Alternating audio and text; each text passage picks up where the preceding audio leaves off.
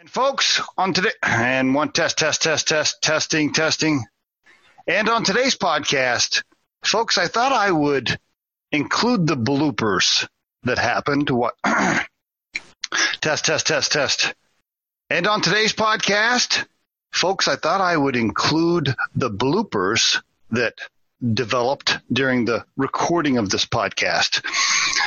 A lot of times I just do straight one takes and boom, I'm done. But sometimes I like to make sure I'm saying certain things. And so I'll have to re-record several times. Well, as I was going back to audit and clean up and edit this podcast, I was cracking up at myself and laughing at myself throughout the whole thing as I listened to some of the screw ups. And so I thought for your entertainment, test.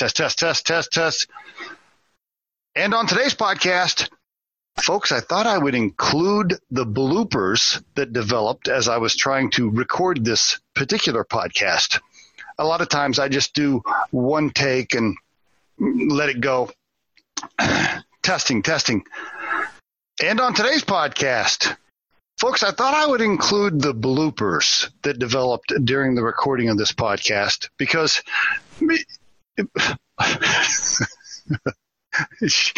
oh man, I can't even re-record an intro to the blooper podcast. All right, here we go.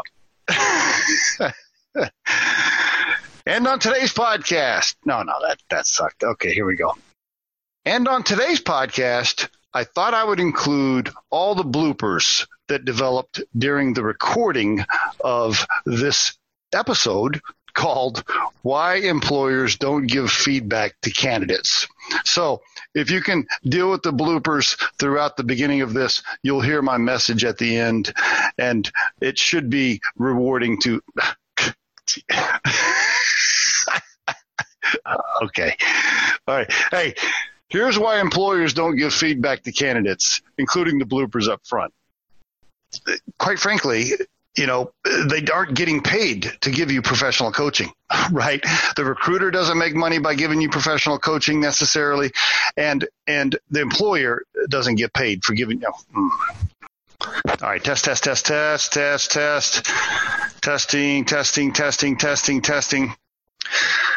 And on today's podcast, I want to give you the cold hard facts on why you don't get any feedback about not getting the job, right? Why don't employers tell you what the specifics were around? Okay. Testing. And on today's podcast, why the employer, or maybe even the recruiter, doesn't tell you the reasons you didn't get the job, right? And on today's podcast, the cold hard facts on why the employer, or maybe even the recruiter, didn't give you the specifics around you not getting I got to say that. The summary for point number 3 there is the employer and the recruiter, they aren't being paid to give you professional job interviewing. Fuck. Okay.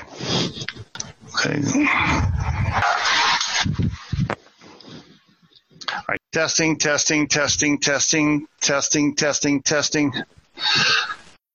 And on today's podcast, the cold hard facts, folks, around why the recruiter and or the employer didn't give you specifics. Testing. Being 5 points here I wanted to cover with you is you're not getting feedback a lot of times because the recruiters or their employees aren't getting God. All right. And finally, folks, here is the full-length, clean version of the episode.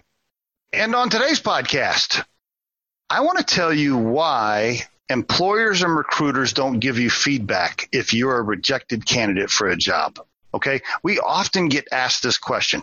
Candidates will call and say, well, why wasn't I selected? Did the employer give you any feedback on why I didn't get the job? We get this question a lot. So I want to tell you there's 5 reasons why, at least as far as I'm concerned. I'm sure there's more than 5, but I'm going to share 5 with you today. Okay.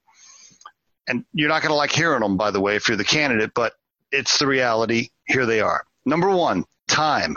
There's just not enough time in the day for the employers or the recruiters to type up a full-blown report on why you were rejected or why you didn't get the job. It's just a matter of time. Okay, number 1. Number 2, it's the legal concern, right? Most employers or recruiters are advised by counsel not to give you any specifics because nobody wants to get sued. Number 3, they just simply want to avoid difficult conversations. They want to avoid conflict, and they don't want to get into a debate with you about why you weren't selected. Okay. Number 4, they're not getting paid to give you professional coaching, right? The employer's not getting paid to do that. They're not making money by spending time with you to coach you on why you weren't selected.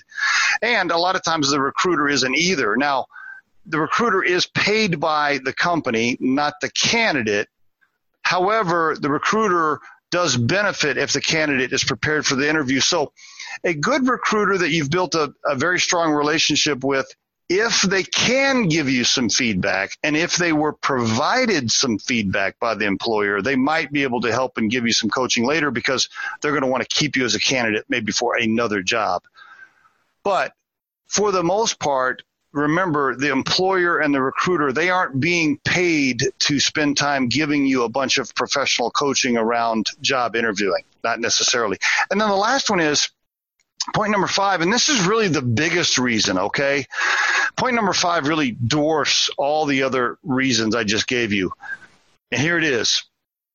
There is no clear answer. The reason you're not getting feedback is because there isn't any specific feedback. There's no clear, specific one little point that you did wrong in the interview process. There's just no clear answer. They just liked somebody else better, or somebody else was just a little more qualified. And by the way, they're not going to spend time talking to you about why Johnny was more qualified than you. They're not going to tell you about Johnny's profile. Okay. So there's just not a clear answer most of the time. They liked Johnny better for whatever reason. They can't even put their finger on it.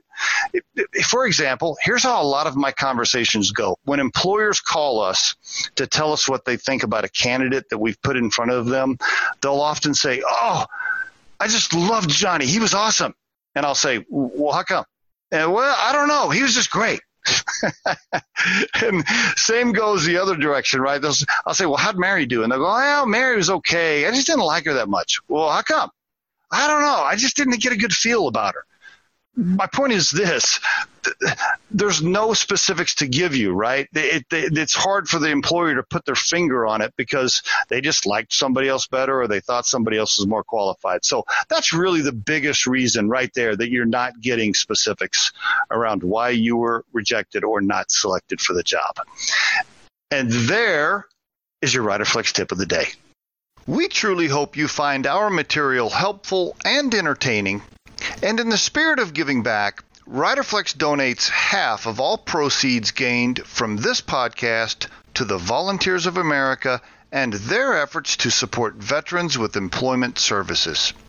You can become a supporter of this podcast by listening on the platform Anchor FM. That's anchor.fm/RiderFlex.